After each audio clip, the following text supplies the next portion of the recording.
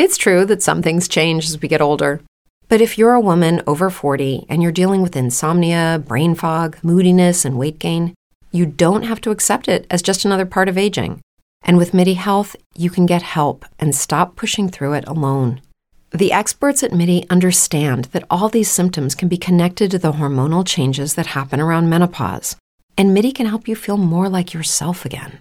Many healthcare providers aren't trained to treat or even recognize menopause symptoms. MIDI clinicians are menopause experts. They're dedicated to providing safe, effective, FDA-approved solutions for dozens of hormonal symptoms, not just hot flashes. Most importantly, they're covered by insurance. 91% of MIDI patients get relief from symptoms within just 2 months. You deserve to feel great. Book your virtual visit today at joinmidi.com. That's joinmidi.com. Brain fog, insomnia, moodiness, weight gain. Maybe you think they're just part of getting older, but MIDI Health understands that for women over 40, they can all connect to menopause. It's at the root of dozens of symptoms we experience, not just hot flashes. MIDI clinicians are menopause experts, offering safe, effective, FDA-approved solutions covered by insurance. 91% of MIDI patients get relief from symptoms within just 2 months. Book your virtual visit today at joinmidi.com. You're listening to Screen Heroes.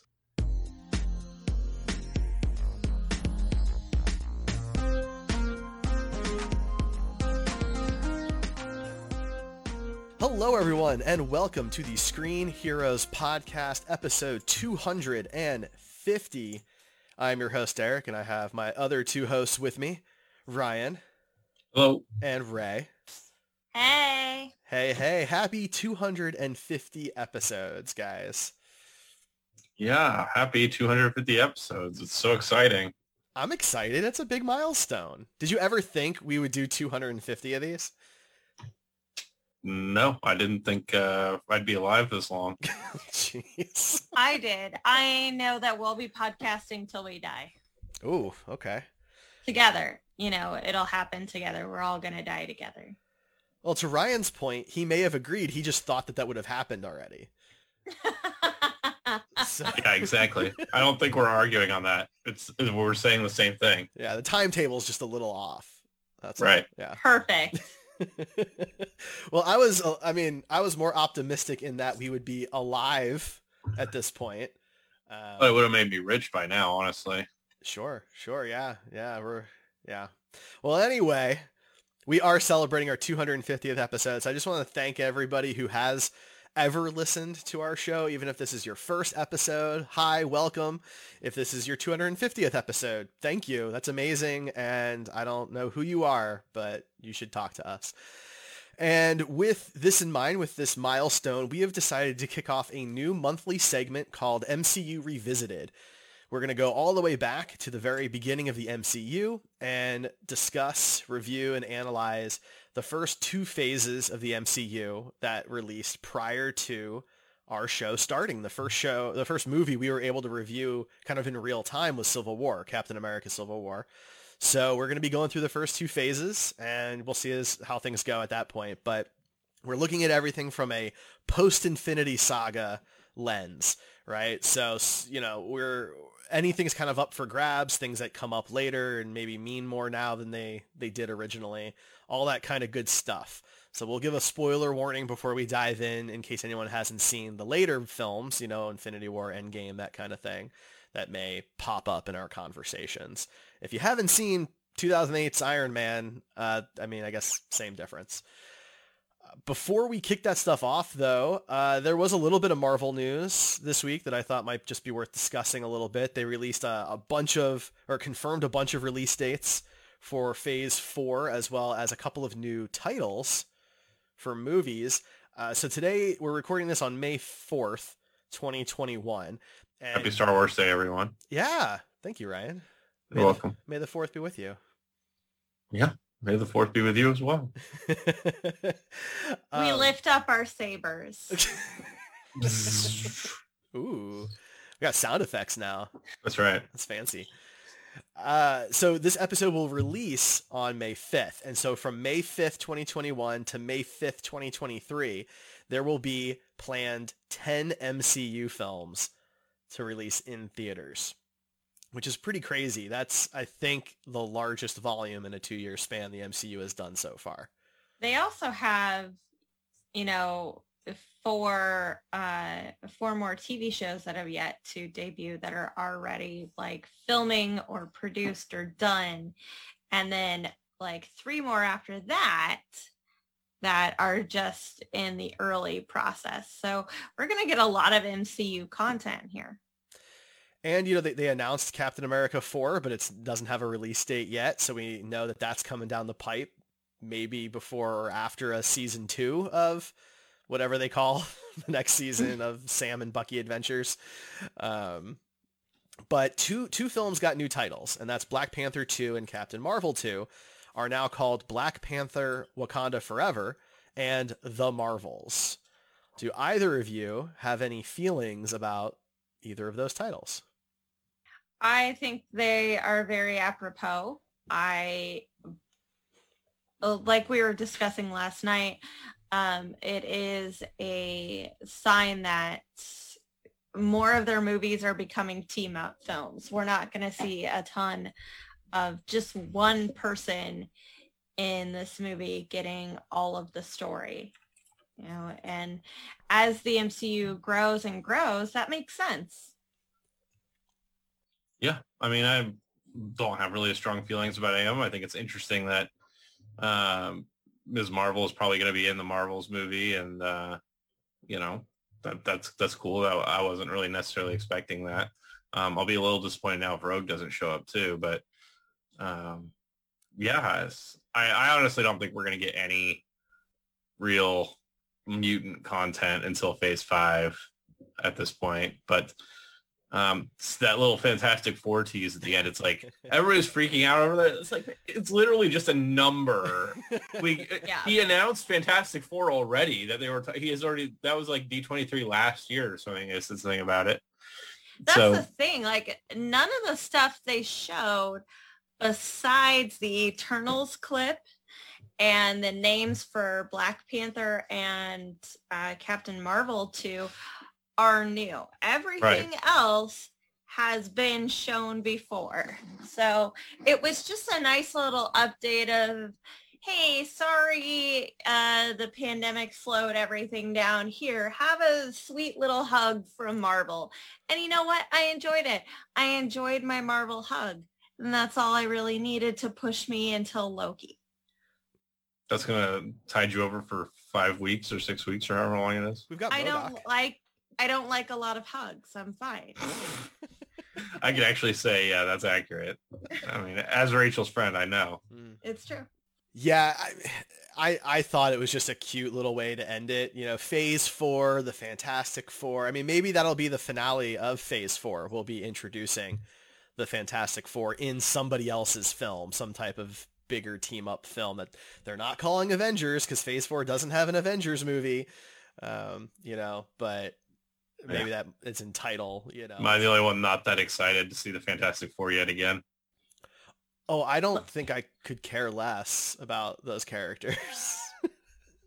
And that's the big Marvel thing that they have to do, is the first movie that was put out by Fox was campy and a little silly and a little fun in some areas. And then the sequel was pretty bad with the exception of The Silver Surfer. And then there's been nothing good said about the Josh Trank movie. So, Marvel has to make us care for these characters again, and that's going to be the big deal. That's their thing. I don't believe that Marvel will struggle writing a good story. Like, it'll be an entertaining movie, because I have yet to see a Marvel movie that wasn't at least a little entertaining.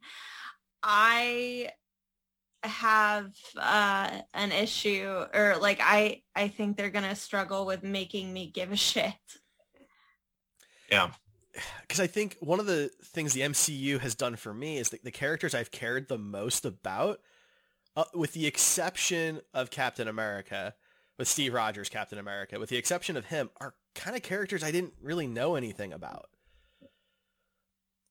You know, like Yeah, I that's fair. was introduced to most of these characters in the MCU films, with the exception of Hulk, I guess. I knew Hulk prior to the MCU, but I'm not a big Marvel Comics guy. I know the X-Men to a better extent than what we've had so far in the MCU, but I think I care about those movies, the X-Men movies, because of the cast. I really love the cast of the X-Men movies. And so for the Fantastic Four, I mean, if they cast the right people, then yeah, I'll be excited because I get excited about actors. But those characters they don't really mean anything to me. Right. Yeah, I'm with you. They do for a lot of people though. Yeah. So, I mean, I get that. But yeah, I can't get into the hype for that, especially not with literally just a number flashing on screen. That we've already seen something like that before. So for them.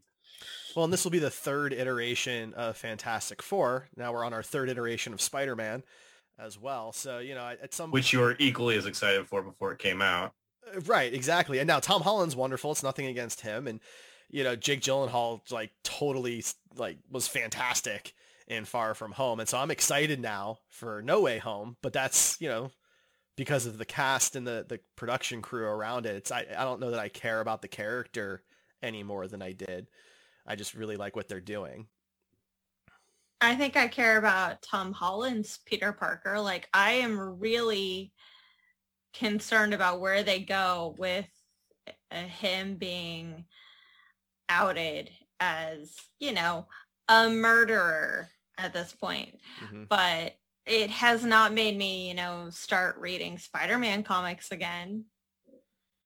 I'm more on Derek's side on this one. Like, I only care about the next one because I get to maybe see Daredevil or Charlie Cox again, or I get to see, you know, She-Hulk, because apparently they're the only two lawyers in the entire world.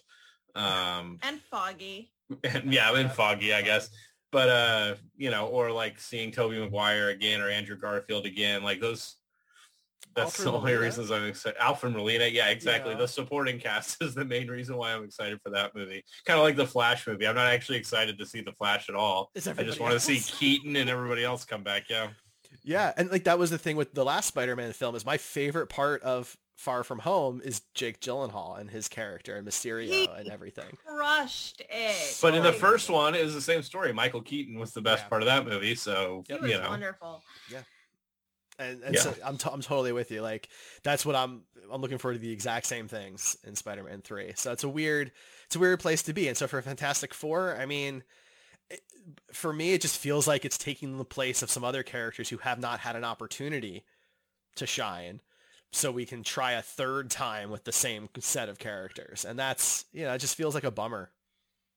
It's Marvel's first family. That's true. So I don't blame them. I get it.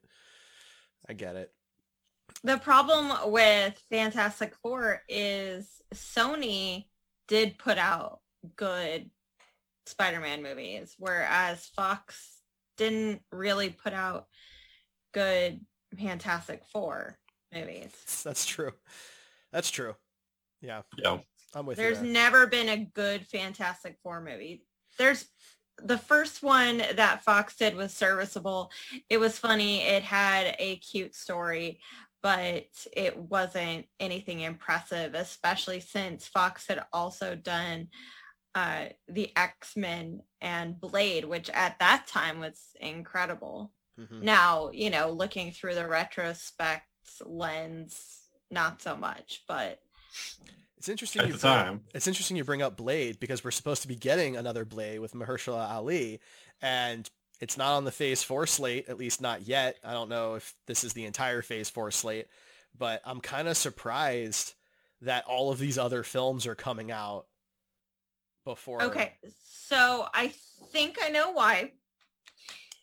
In that kind of sizzle reel announcement trailer thing, they go over all the movies, but they still are holding 2 dates in between that first announcement and last one. And I believe they're for Blade and Deadpool 3. And because things are still in pre-production mode on both of those movies, I think they don't want to even like put a trailer, like even the logo out there just yet. Like we know Blade's guaranteed, and we know Feige has commented multiple times that Deadpool 3 is moving forward. But because those are probably also going to be rated R, it might just be, you know, straight to Disney Plus releases or something like that. That's a shame. Instead. So I don't know. This is my personal theory, my personal speculation, but according to the dates that they have set aside for releases, there are 2 in there that don't correspond with anything in that trailer. So. Fair enough. But some of these dates are pretty tight. I mean, Black Panther Wakanda Forever basically has to premiere like 12 months after it starts filming. Yeah. That's a pretty tight time frame. And I mean, the MCU's, I guess it's a bit of a machine at this point. So I assume that they know what they're doing, but yeah, it's tight. Their shoddy CGI on the rhinos and the train fight lead me to believe they need more time. Well, I don't know how much time the first Black Panther had, to be honest, for a comparison. I'm telling you right now, they need more time. They need more time. Okay. There's never enough time. That's true. That is definitely true. All right. Well, anything else on the announcements before we switch over to Iron Man? Yes. Oh. Yes. So, according to a tweet on May 2nd, we have been pronouncing things incorrectly, and I just want to recant a few things because now we know better. It is Shang-Chi, and for years I've been saying Shang-Chi, and the actor playing him is not Simu Liu, it's Simu Liu, and he tweeted it, and I feel like I'm a bit better for this because now I'm saying things correctly. So just wanted to get that out there. Cool. All right. Well, then we're going to take a short break, and when we come back, we are kicking off MCU Revisited with 2008's Iron Man. We'll be right back, everybody. Brain fog, insomnia, moodiness, weight gain. Maybe you think they're just part of getting older, but MIDI Health understands that for women over 40, they can all connect to menopause. It's at the root of dozens of symptoms we experience, not just hot flashes. MIDI clinicians are menopause experts, offering safe, effective, FDA-approved solutions covered by insurance. 91% of MIDI patients get relief from symptoms within just 2 months. Book your virtual visit today at joinmidi.com. With Lucky Land Slots, you can get lucky just about anywhere. Dearly beloved, we are gathered here today to... Has anyone seen the bride and groom? Sorry, we're here. We were getting lucky in the limo and we lost track of time. No, Lucky Land Casino, with cash prizes that add up quicker than a guest registry. In that case, I pronounce you lucky. Play for free at LuckyLandSlots.com. Daily bonuses are waiting. No purchase necessary. Void where prohibited by law. 18+. Terms and conditions apply. See website for details. Lucky Land Casino, asking people, what's the weirdest place you've gotten lucky? Lucky? In line at the deli, I guess? Aha, in my dentist's office. More than once, actually. Do I have to say? Yes, you do. In the car before my kids' PTA meeting. Really? Yes. Excuse me, what's the weirdest place you've gotten lucky? I never win and tell. Well, there you have it. You can get lucky anywhere, playing at LuckyLandSlots.com. Play for free right now. Are you feeling lucky? No purchase necessary. Void where prohibited by law. 18+. Terms and conditions apply. See website for details. All right, we're back. So, spoiler warnings for the entire MCU, because I don't know what point somebody may want to bring up while we discuss this movie. So we're talking 2008's Iron Man, MCU Revisited. We rewatched it this weekend just, to kind of refresh. It had been a little while, but this movie is it might be my favorite MCU film still. I'm not saying it's the best MCU film. I just think it's my personal favorite. And I'm really impressed with how well most of it holds up. There's a few moments where the CGI is a little funky, but overall, I think this movie is a great beginning to the MCU and holds up better than some of the others. What do you guys think? Yeah, I mean, I think this was the first time I've watched the movie since probably 2011 or 2012. Oh, So it was really weird going back and watching it, knowing everything that we know that happens in the MCU after this. But yeah, I think overall it was still a really enjoyable movie. It's funny to look back at the things that they thought they were setting up that weren't like ever gonna pan out. But yeah, it was good, and like you said, it still holds up. So I was pretty impressed. The CGI there was definitely some bad or rough moments in there, but overall, you get that with movies when you go back and watch them after 15 years or however long it's been. It's been almost to the day 13 years. 13 years, yeah. Yeah, it was released on May 2nd, 2008. Ray, what about you? Oh, I absolutely adore this movie, and I feel like it has aged very well in multiple regards. I was expecting a lot of the CGI to look even worse, and it didn't. So I was pleasantly surprised by the few spots that I saw that didn't hold up, because I honestly was expecting to see a ton. And then on the flip side, Robert Downey Jr. is very obvious that he had a hold of this character from the very beginning. He knew exactly what to do with him, and it was just very joyful. I have had some more, life experiences since then, and some of the stuff hit me a little harder than it did when I first saw it, like actually seeing him be tortured. It wasn't just an entertainment plot device. It really sets him up to be a very emotionally strong person later on. And when he is the one to lay down his life so many times, it's impressive. Like he's not as selfish as his rep gets him. That's fair. I kind of thought about that too, because in Marvel's Avengers, right at the end of Phase 1, Cap even makes that comment about how Tony's not the guy to make the sacrifice play.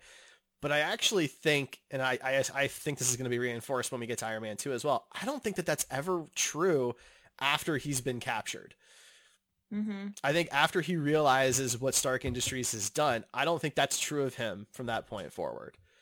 Maybe not, but you can see why Cap would say that. I mean, it's absolutely he acts like somebody who's not the guy to make the sacrifice play, and then in the last moment does it. Probably from some sense that he deserves this, or this is his one redemption moment, so he gets those moments multiple times. Whereas Cap doesn't really need any kind of redemption until maybe Civil War, if anything. So. I understand why he says that, but yeah, it's, the viewers know that he's the type to make that play, but, the characters, I can see why they wouldn't know that. Mm-hmm. Absolutely. And that's totally within character as well. It makes a ton of sense for Cap to say that line. We have to assume that the characters don't necessarily know everything that happened at prior events because they weren't there. So why would he assume that the Tony Stark he just met a day ago is the sacrificial kind of guy? Yeah, the guy that's like probably all over the news about, being self-absorbed and all these other things. I mean, Cap in like the first 20 minutes of his movie, we see him dive on what he thinks is a live grenade, telling all his squad mates to get back. So, he's obviously the guy that would make the sacrifice play, but, yeah, that's definitely not a question, right? Because, Steve was born that way. Yeah. Always, right? From day one, he would do whatever it took. Tony had to go through something very traumatic to become that person. It was an acquired taste. Right. And that's a big difference. It's an important distinction. It's not necessarily meant to diminish Tony as much as it's meant to show off Steve, I think. Yeah, reinforce that Cap is that guy. Right. Mm-hmm. There was one thing, fairly early on that I wanted to make sure that I touched on. So after he's captured and he's, getting to know Yinsen, and they're talking about each other and everything, and they're talking about their families, and Tony, shakes his head that he doesn't have any family. Jensen's got that line about, the man who has everything and nothing. And, that was a good line in the movie on its own. But now, after Endgame, that line's a lot heavier to me, because this is a guy who he had everything and nothing, and then he ends up getting that piece. He gets Pepper, and he gets a kid, and he has that nearly perfect family life that he voluntarily steps away from, right, for something bigger than him. And I think that's a really cool story arc that connects back to that line that only meant a little bit in 2008. It was just a lot more powerful this time around. Yeah, I mean, I don't disagree.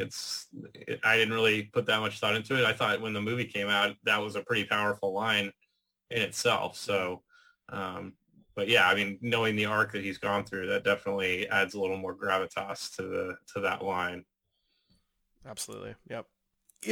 Ray, to your point earlier, like Robert Downey Jr. just knows this character from out of the gate, right? Because the movie kicks off and he's in the Humvee, and he's joking around with the soldiers. He's got what I'm assuming is scotch, in his glass and everything. And that sets the tone for this character. I don't feel like he had to learn him at all. Tony is incredibly consistent from the get-go. And this is true for a few other characters in the MCU as well. But I was just really impressed with how he's still the same person in Endgame, right? He's grown. He's learned a lot. He's more... He has more maturity, more life experience to look back on, but he has the same personality. Right. His character is improved. He's a better person, but he's not different. Mm-hmm.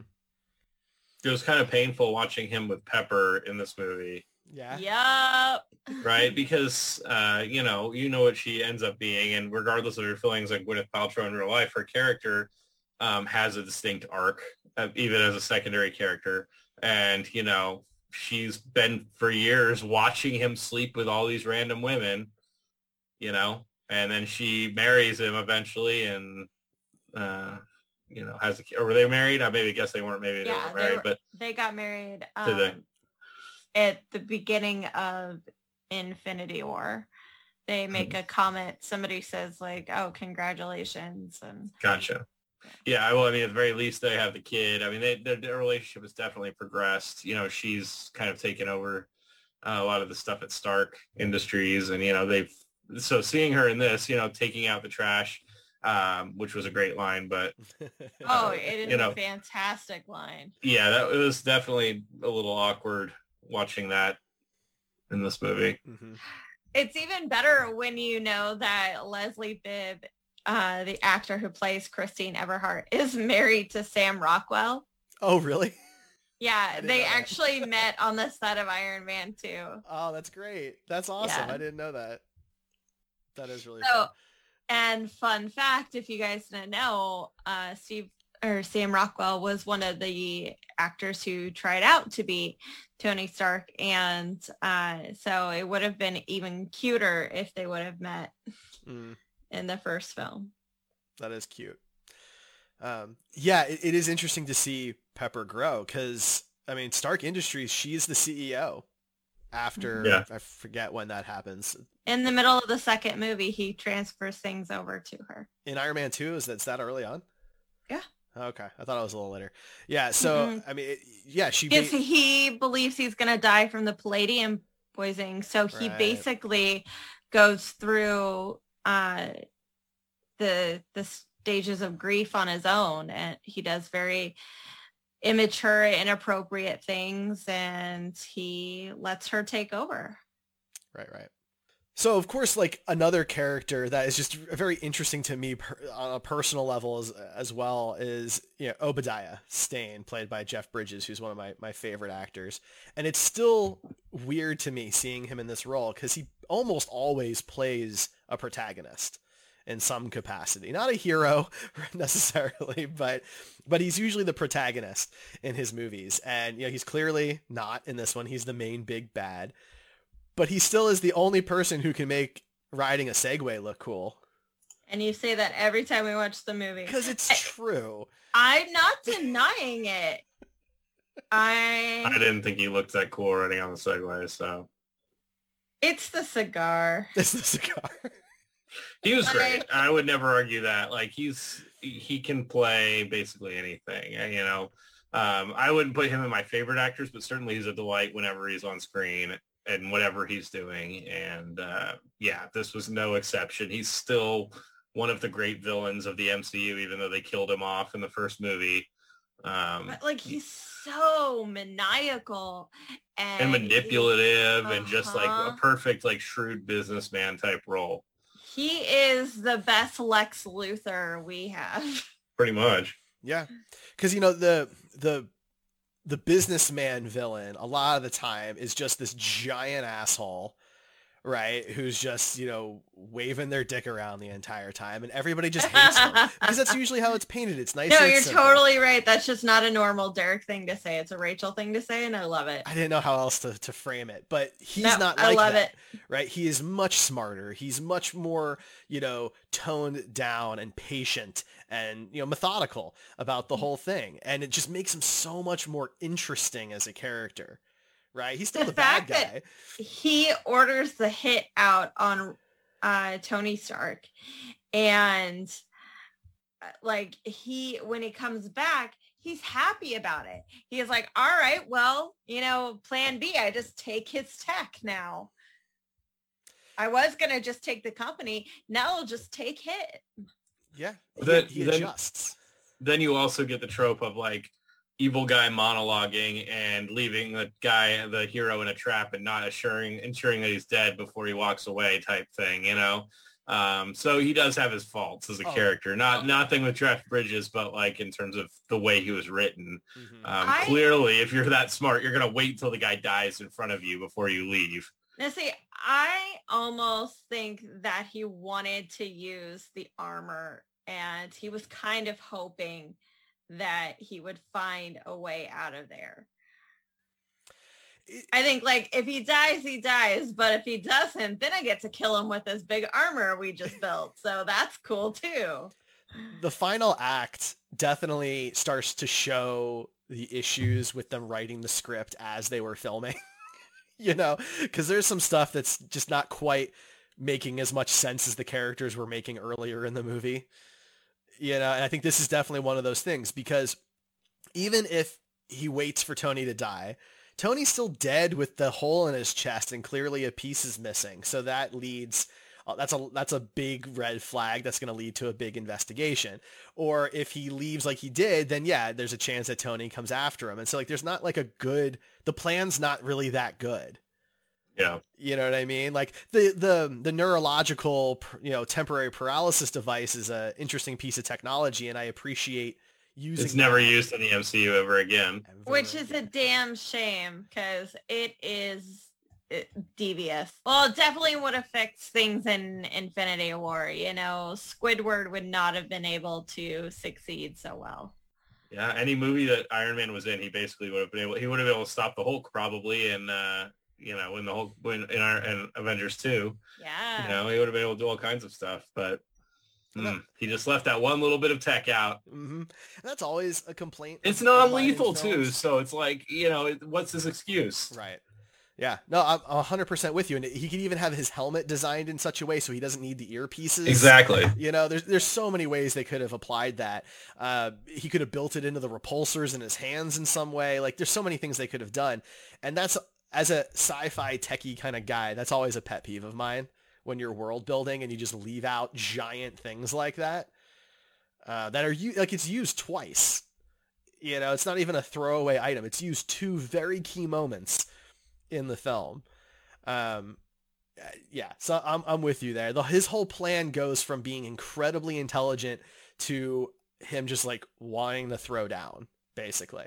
Because once he goes in the Ironmonger suit, right, and you got S.H.I.E.L.D. coming with Pepper, which I guess he knows is happening somehow, but he decides to fight them all with it and then go out into public, into heavy traffic, and he's throwing cars. Like, let's say he beats Tony. Okay, what's the plan here? Yeah. Eventually the military is going to take him down and he's going to get arrested anyway. You don't succeed. Once you're in that big thing and you're threatening government agents' lives, you're destroying public property and harming civilians. Like, dude, you're done. And you don't have enough control over this tech to get away with it. So if Tony ended up dying during the fight, or, at least being incapacitated, it wasn't going to go too much farther. So I wish they would have had a little bit more time of him kind of losing his shit.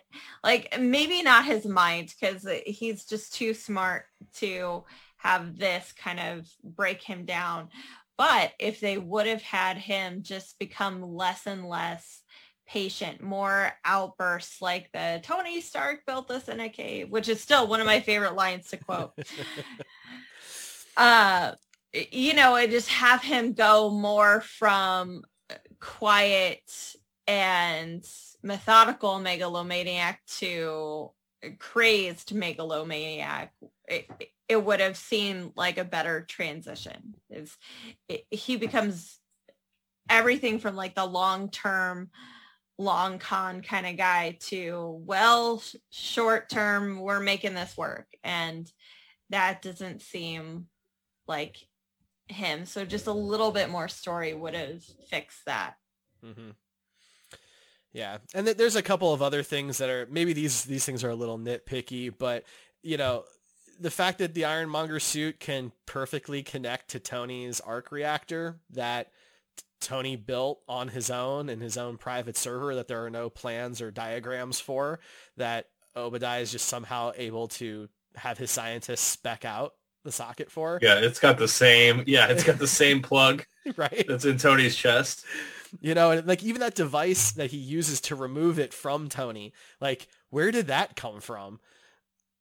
Yeah, exactly. It's like little things like that.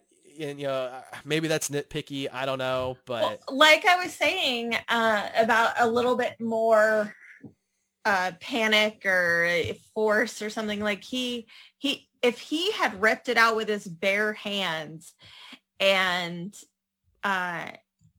risked it being ruined by that, then even that would help me kind of understand how he gets to be such a short-sighted kind of guy. I think it would have been that much more intense of a scene too if he had taken it out on his own, because the device always distracts me because my brain's like, where did he get that? And I can't help it. It's, and having him just do it himself, that would have been better, I think. Right.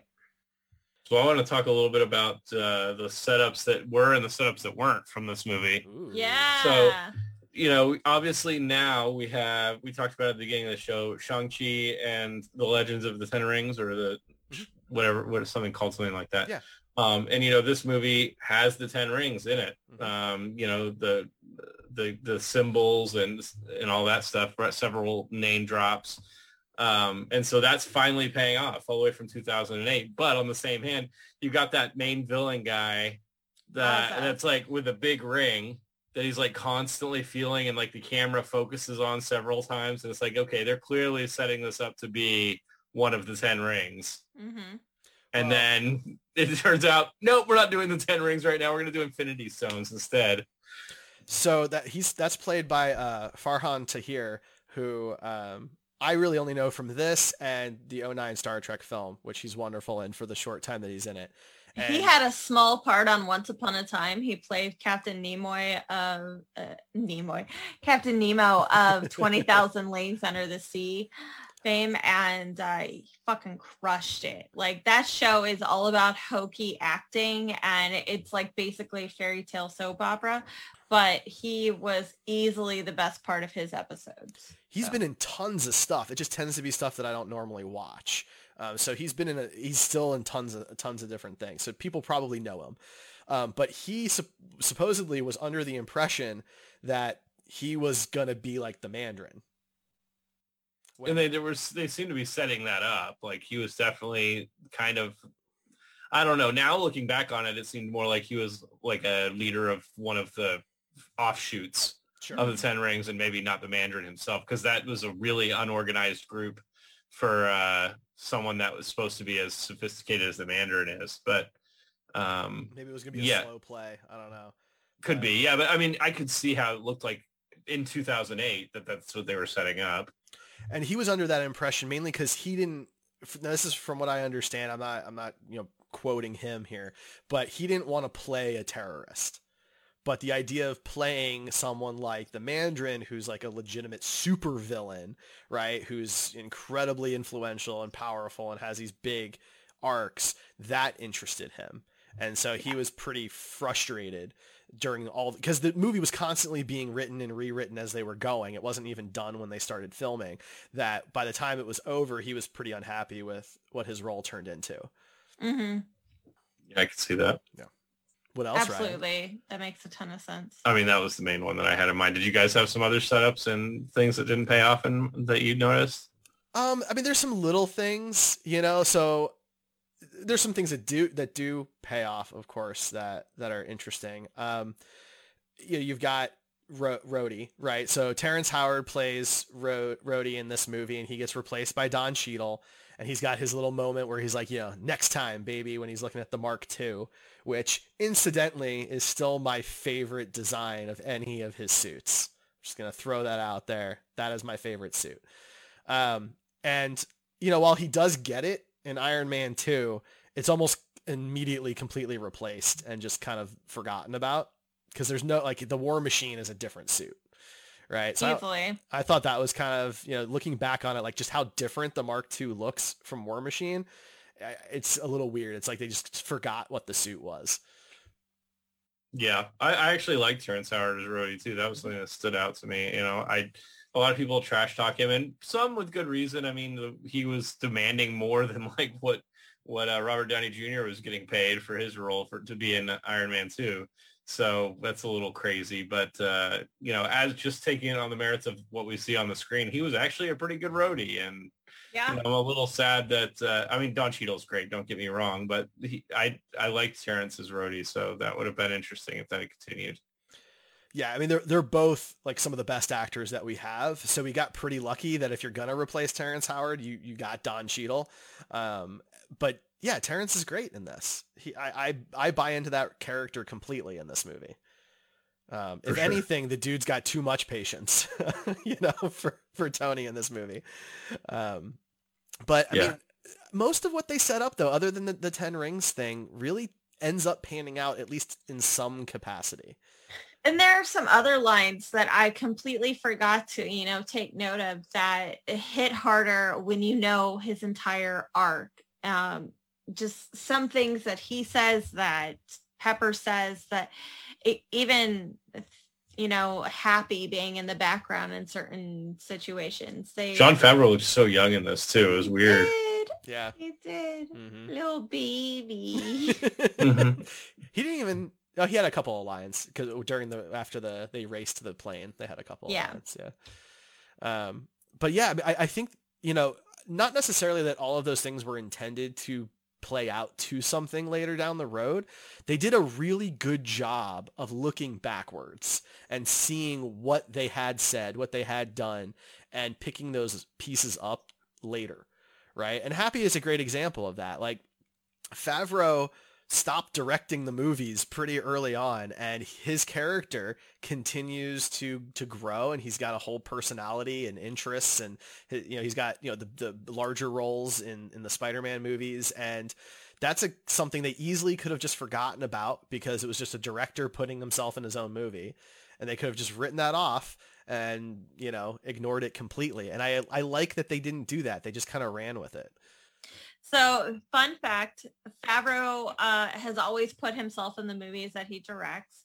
A lot of the time, it's more along the lines of, small roles, cameos, like in Elf.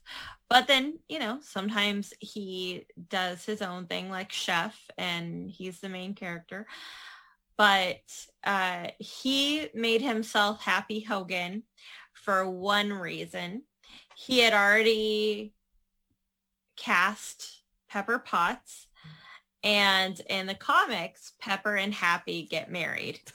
And in 2007, 2008, when they were doing this, he thought he was going to be able to make out with Gwyneth Paltrow.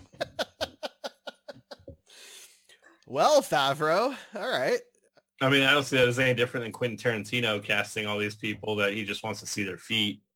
I feel like that's a bad false equivalency. Is it? I mean, at least Quentin Tarantino isn't making out with most of them. I mean, that we know of. Yeah, I mean, maybe he is. I don't know. I don't keep track. I think one of my favorite evolutions to come out of this movie is the evolutions of Tony's suit technology, because this movie gives him 3 generations of suits, and each one is different than the one before it. And there's advancements to everything in those sequences where we see him kind of suit up and get ready and how it moves. And every time we see him, we get those advancements continued in some capacity. And I know this has been talked about before, but like basically if he encounters a thing, the next version of the suit fixes that thing. And we get to see that iteration continue on. So, you know, in this movie, you know, the Mark 1, he has to have help getting into the suit and have help powering it up. And then the Mark 3, you know, has all of his robots doing it, but he kind of gets stuck in it and he can't really get himself out of it, right? But then, you know, when we see him in Marvel's Avengers, he can walk, you know, on that walkway and the suit can just kind of be pulled off of him as he's moving in stride, right? Iron Man 2's got the briefcase suit. You know, I love the evolution of his technology because he's really the only character who gets a good justification for having a new costume in every film. And they really steer into it, even in just this one movie. And I like that they carried that torch. Mm-hmm. Yeah, I mean, for me, it went a little off the rails when they started like making shit appear out of nothing. You know, yeah, the nanotech and like even nanotech isn't as fun because you know he's just standing there in a weird mocap suit, whereas here you could tell that he was wearing a suit sometimes. Yeah, and I think that you know, I think that having real world, you know, kind of basics to the suit, you know, it being feasible that it could exist because you're seeing it be built out of something or hearing that it's built out of something versus tiny microbots that come out of your bones and build armor around you, or like come out of a watch in one of the movies. You remember when he presses the watch and gets the gauntlet or whatever? Yeah. You know, stuff like that, or the sunglasses or whatever. I don't know.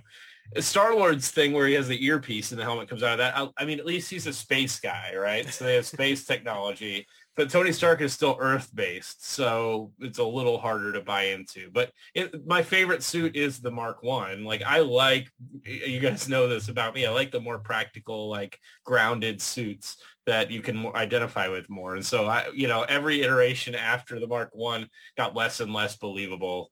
So, you know, I liked these early movies when it was still had some weight to it. One of my favorite things about the first 3 versions of the suit is that when it moves, you can hear it move, right? There's all those gears churning. There's the hydraulics. Like you can actually hear that every action he takes requires mechanical assistance, right, to happen. And those sounds are just so cool. They sound so good and crisp in the movie still after all this time. And I mean, at a minimum, you lose all of that when the suit becomes, you know, bendable, foldable. Yeah, and when that first suit, when he gets shot in like the hydraulic thing, and you see his leg go down and it, like he can't lift it because he has to use his arms to physically lift his leg up because his body isn't strong enough to do that. You know, that all that made it more easy to buy into the fact that this is a real thing versus now, you know, he just takes bullets and it's like, who cares? You know, there's no damage. Yeah, and there's some things like, you know, in this movie, for example, towards the end when he's fighting Obadiah and he's when he's basically out of power and he takes off one of his gauntlets, And then he goes to use the repulsor on that hand and it's not there anymore. And I love that moment because later on he fixes that, right? That's the glove thing that you were talking about. I think that's in Civil War, where he doesn't have that problem anymore. So I at least like that it's consistent from that standpoint where it's like it's constantly iterating. And I did like in Infinity War when he's fighting Thanos that when he's using up that technology, right, it starts to come off of his body to go into like where he's focusing it. And I did think that was handled really well. But otherwise I agree with you. Yeah, that's good. Agreeing with Ryan is a good thing. Yeah, that's always the best option. Sure. I did like in Homecoming, Spider-Man Homecoming, that scene where Peter's kind of yelling at the Iron Man suit, if you really cared, you'd be here. And then the suit opens up and Tony walks out of it. I really like that moment. That's because it's a boss ass moment. Do you know how many times I want to have an entrance that's just like, what up? Now what? Like, oh, it's so good. Speaking of things that aren't consistent, we talked about the armor that is consistent. Obadiah's Ironmonger power levels, like his strength and everything like that. So you see him like with his hands on Tony's head at one point, and he's like crushing it, trying to kill him, and can't do it. But then when the helmet comes off, he's easily able to crush it without trouble. Like, okay, so like Tony Stark's head is stronger than the armor because when his head's in it, you can't crush it, but then when it's off, you can't. Like, there was a lot of weirdness with his strength levels and things like that. It made it a little distracting. Now watching it, the Ironmonger scene is more and more written out of convenience. Everything was just basically convenient to the plot. So. And it goes back to that thing that we talked about that happens throughout the whole like first two phases of Marvel, where their movies are basically them fighting guy that's exactly the same power set as them. It's at least they got a little more interesting in like Iron Man 3. A lot of people didn't like that movie. I liked that movie, but he wasn't fighting another guy with a suit. There was a guy that had some similar powers, but he was more fighting his PTSD and like mental trauma than he was an enemy strictly. And I mean, I give this one a bit of a pass just because it was the first one. And then sure, but looking back, because we're doing a retrospective, because they kept copying it, it becomes a really big problem. And the power issue showcases a problem that they still have in the MCU, even through the Falcon and the Winter Soldier, which is how strong are things? Because it seems to vary wildly, even in its own confined story of a film or a season of a show, all the way up through from 2008 to now. That's still a problem. But it's not just a thing in the movies, though. Like, I mean, this has been a problem with comic books for a long time. Like, a lot of characters' arch nemesis is just them, but with a different looking suit, Well, a lot of their, like, sidekicks or offshoot characters are just them with, like, boy or girl added to it. Like, it's a lack of creativity, but also a want to get as much like money out of the brand as possible. Yeah. And I think it's also like people see it as the easiest way to challenge the character. Like, that old trope of fighting a mirror image of yourself is probably going to be the hardest and most difficult fight for you, but it's not, that might be interesting once or twice, but after a while, that's not interesting to see anymore. Seeing Hulk fight Abomination, seeing Iron Man fight Ironmonger, seeing Captain America fight Red Skull. These are all characters where they have the same power set, and it's interesting for a very short time, and that's about it. Yeah. And it wasn't done any better. Like, we peaked in 2010 when Edgar Wright did it for Nega Scott. Yeah, when they were like, oh, he's actually just a cool guy. Right. Yeah, we're getting brunch. Yeah. But I think that's what helps make Scott Pilgrim versus the World, the movie, incredible, right? Because it looked square at that and makes fun of it. Because it is a problem, right? And it is easy. What is Ironmonger? He is a bigger, more powerful version of Iron Man. That's it. Yeah. So Iron Man just has to be clever to beat him because everything he does better, basically. Right. And he wasn't that clever. He set off like a bomb. giant bomb. Yeah, in the middle of a city. Fully expected to die with it. So, since you brought that up, why doesn't he die? Convenient. because the MCU is over if he's gone. Clearly, right? But they I feel like something could have been done. He falls down, and so he misses the brunt of the explosion by being below. But he's up like just feet away from Obadiah. Obadiah is dead, and Tony's fine. And they don't really explain it. They cut to black, and you see him at the press conference. I guess I just kind of took it more as like it was an electrical, like it was an explosion, like a thing that fried electrical systems. Mm-hmm. And because Tony's suit was out of power, that it didn't affect him. But like because Obadiah's was like still massively powerful, it overloaded his arc reactor. Interesting. And killed him. That's the way I took it. But like it is a little, that's a little convenient, right? It's not ever, I get on you when you do this stuff, when you like find some out of universe explanation for why it works that's never given in the movie. So yeah, I mean, that's the best explanation I can come up with for it, but yeah, it's not great. It certainly should have been covered in the movie. Yeah, fair enough. There's a couple moments in the fight that are cool. I like that the ice thing comes back, but nothing comes of it. We don't even get to see what Ironmonger goes through before he comes back online. He's just fine again. Yeah. Which is kind of a bummer.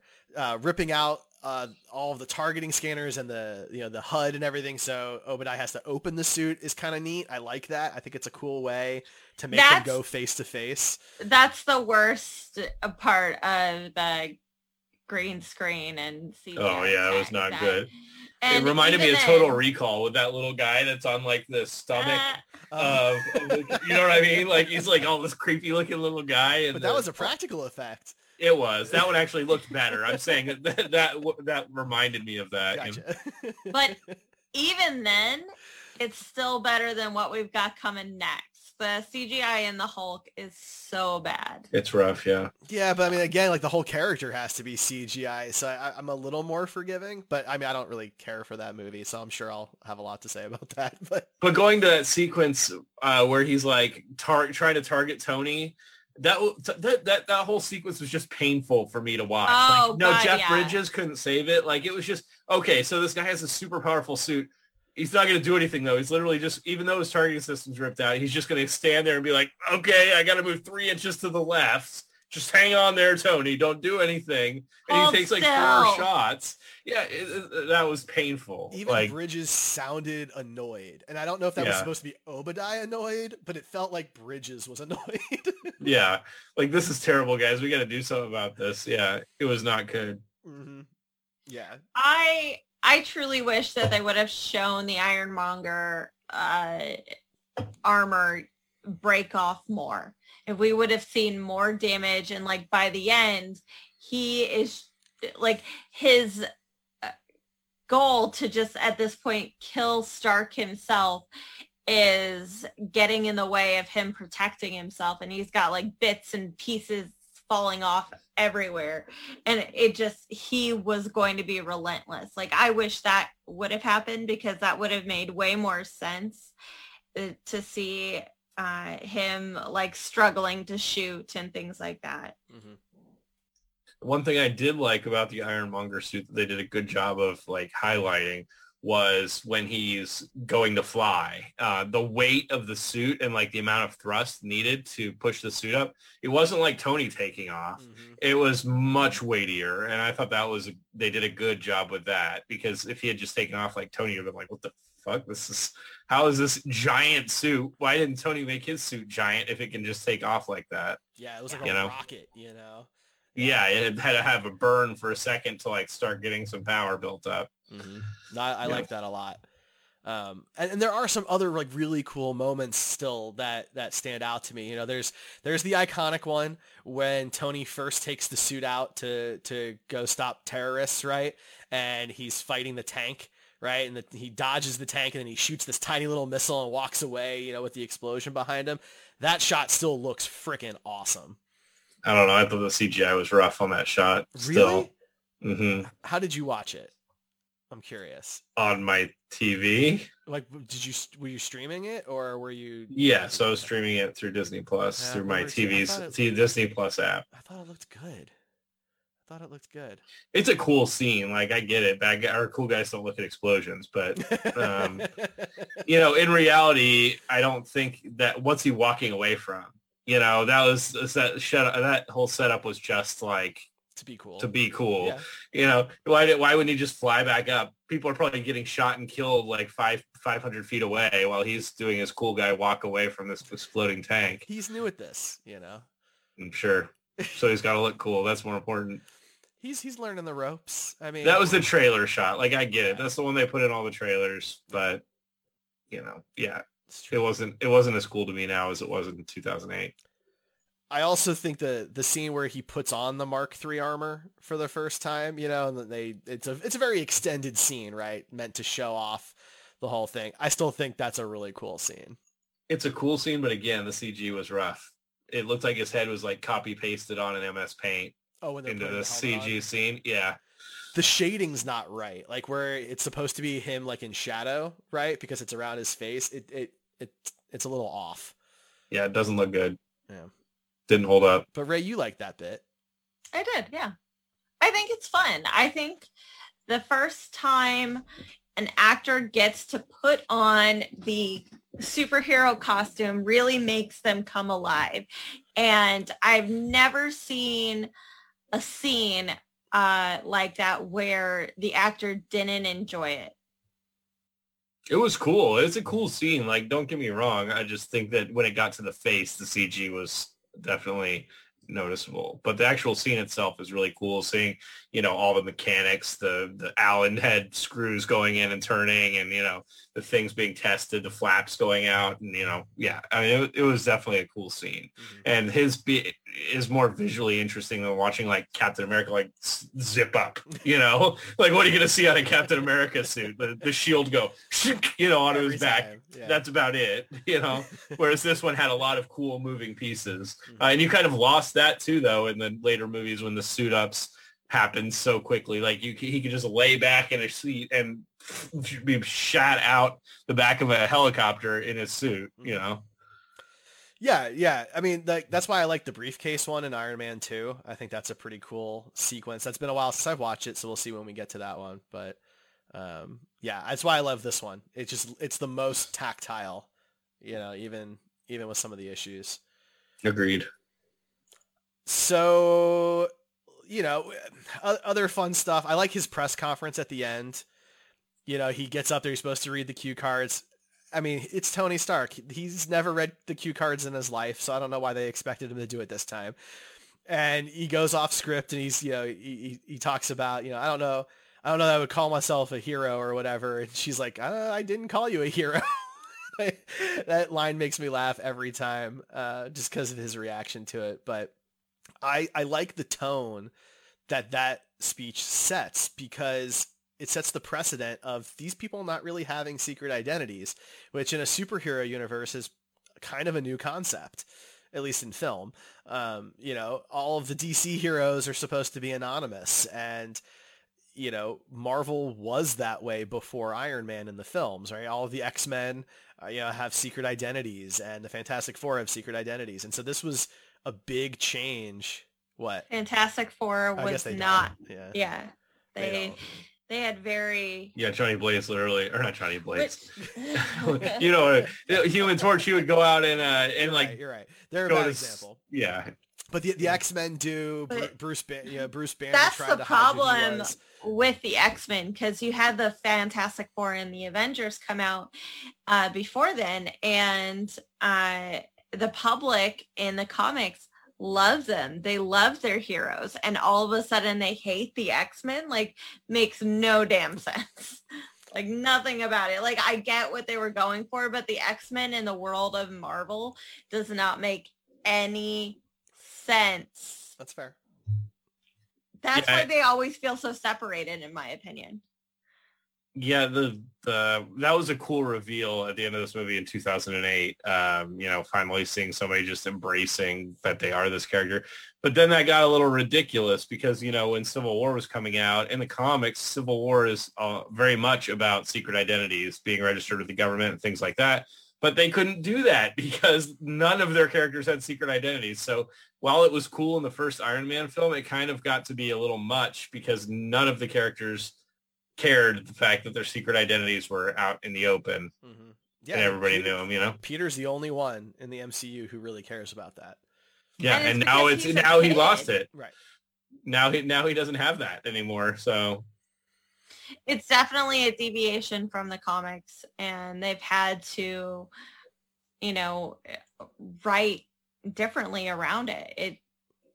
Civil War was not going to be the same movie because of it. No, but I think it was a worse movie because they couldn't lean on that, personally. I think if they had set it up a little bit better to lean on that and do a similar storyline, then it would have been much better. Well, in my opinion, focusing more on being employees of the world instead of, their own agents, and mixing that with the Bucky stuff, with the Black Panther stuff, it wasn't blended as well. And I think people really, including the directors, really just wanted that airport scene. Well, if it didn't have weight to it, because a lot of the shit we didn't really care about. We didn't know Tony Stark's dad. We got some glimpses of him in Iron Man 2, I think, but and in first Captain America, he was in that one too, I think. But we really, it's not like we were super attached to him. So the fact that Bucky murdered him, it was like, okay, like that sucks for Tony, but there's not that much weight to that. And all the other drama felt manufactured because it wasn't something that felt earned or natural. And we all had that complaint after we saw Civil War. It didn't have, it seemed like two toddlers fighting over something because there was no, anyway, we've talked about it a lot. You know what I mean? Just when you get to Avengers, the first Avengers movie, your core cast, none of them, there's not like a good way for them to have secret identities, right? Like Tony reveals his, all right? But, you've got Thor, who doesn't have one because he's a god. You've got Steve, who, does it matter? Like, he was thought dead 75 years ago, so I don't know that there's an identity. He doesn't really have a personal life. Natasha doesn't either. She's an assassin. Well, Natasha is a secret government agent, and she goes public at the end of Winter Soldier. So she's out. And before that, it would have been a big deal to her life, but it was not. Really, I guess Bruce Banner is the only one who really hides, but a lot of people know he's the Hulk. Yeah, it's not a secret at all. People might not recognize him at a particular point in time. It's like basically the core group already, it just doesn't work. And later characters, Black Panther, Captain Marvel, Spider-Man, those they could have kept those identities a secret, I think a little bit easier, but they just didn't really do it. I think it would have been better if they had just waited until they had mutants in the MCU, and obviously it wouldn't have worked quite the same way because Iron Man wouldn't be around, but you can do it without Iron Man. But the mutants, like we talked about, a lot of X-Men, they are not public with their powers. So I think that would have been a huge thing. Or like you have Daredevil or I don't know, is She-Hulk well known that she's also Hulk, or is that a secret identity for her too? Jennifer Walters, back and forth. She was on the side of outing herself, so she did. She did reveal that, but she wasn't revealed before Civil War, right? It was a secret. So when you have more characters like we have now in these phases, I think it would have worked much better. Yeah. As a later movie, even if you kept Iron Man out of it, you don't have that tension between Iron Man and Captain America. You do it through somebody else. But that would have been much better, I think. And well, we said when we reviewed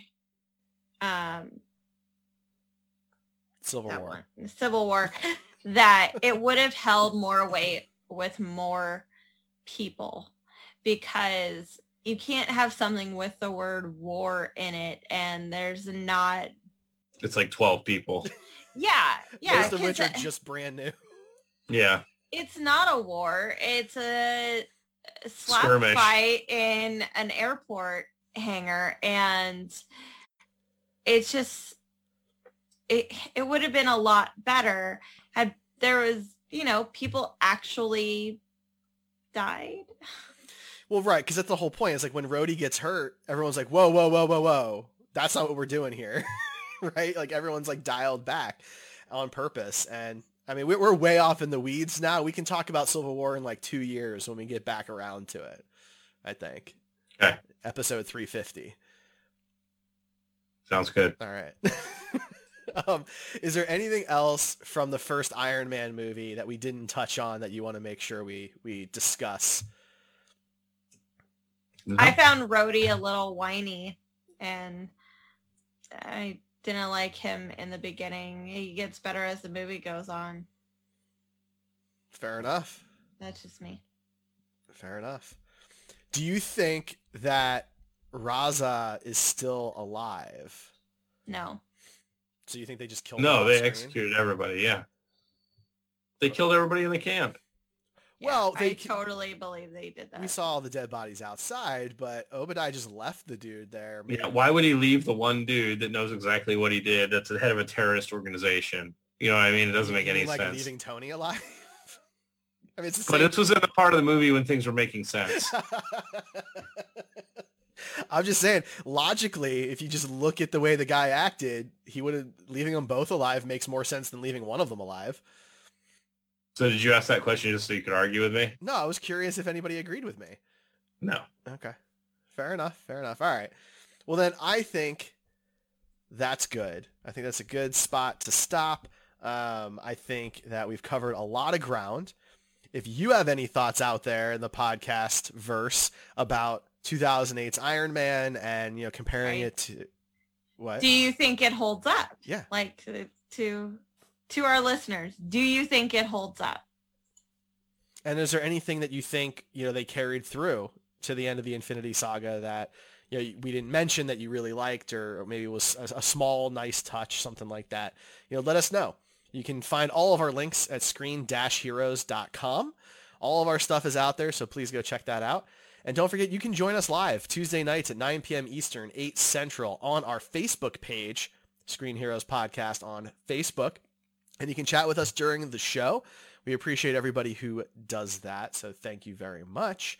And we have our group on Facebook, the Screen Heroes Podcast Forum, where we post news, memes, polls, tournaments, lots of fun, good conversation time. So come join that group and talk to us about Marvel, DC, sci-fi, fantasy, you name it. As long as it's entertainment, it's fair game.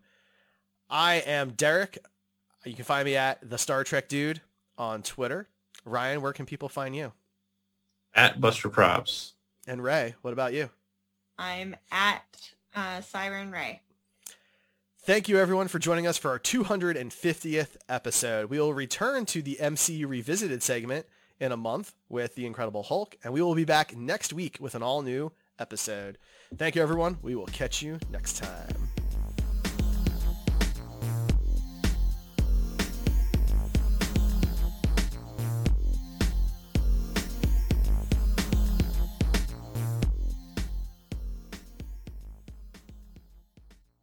It is Ryan here, and I have a question for you. What do you do when you win?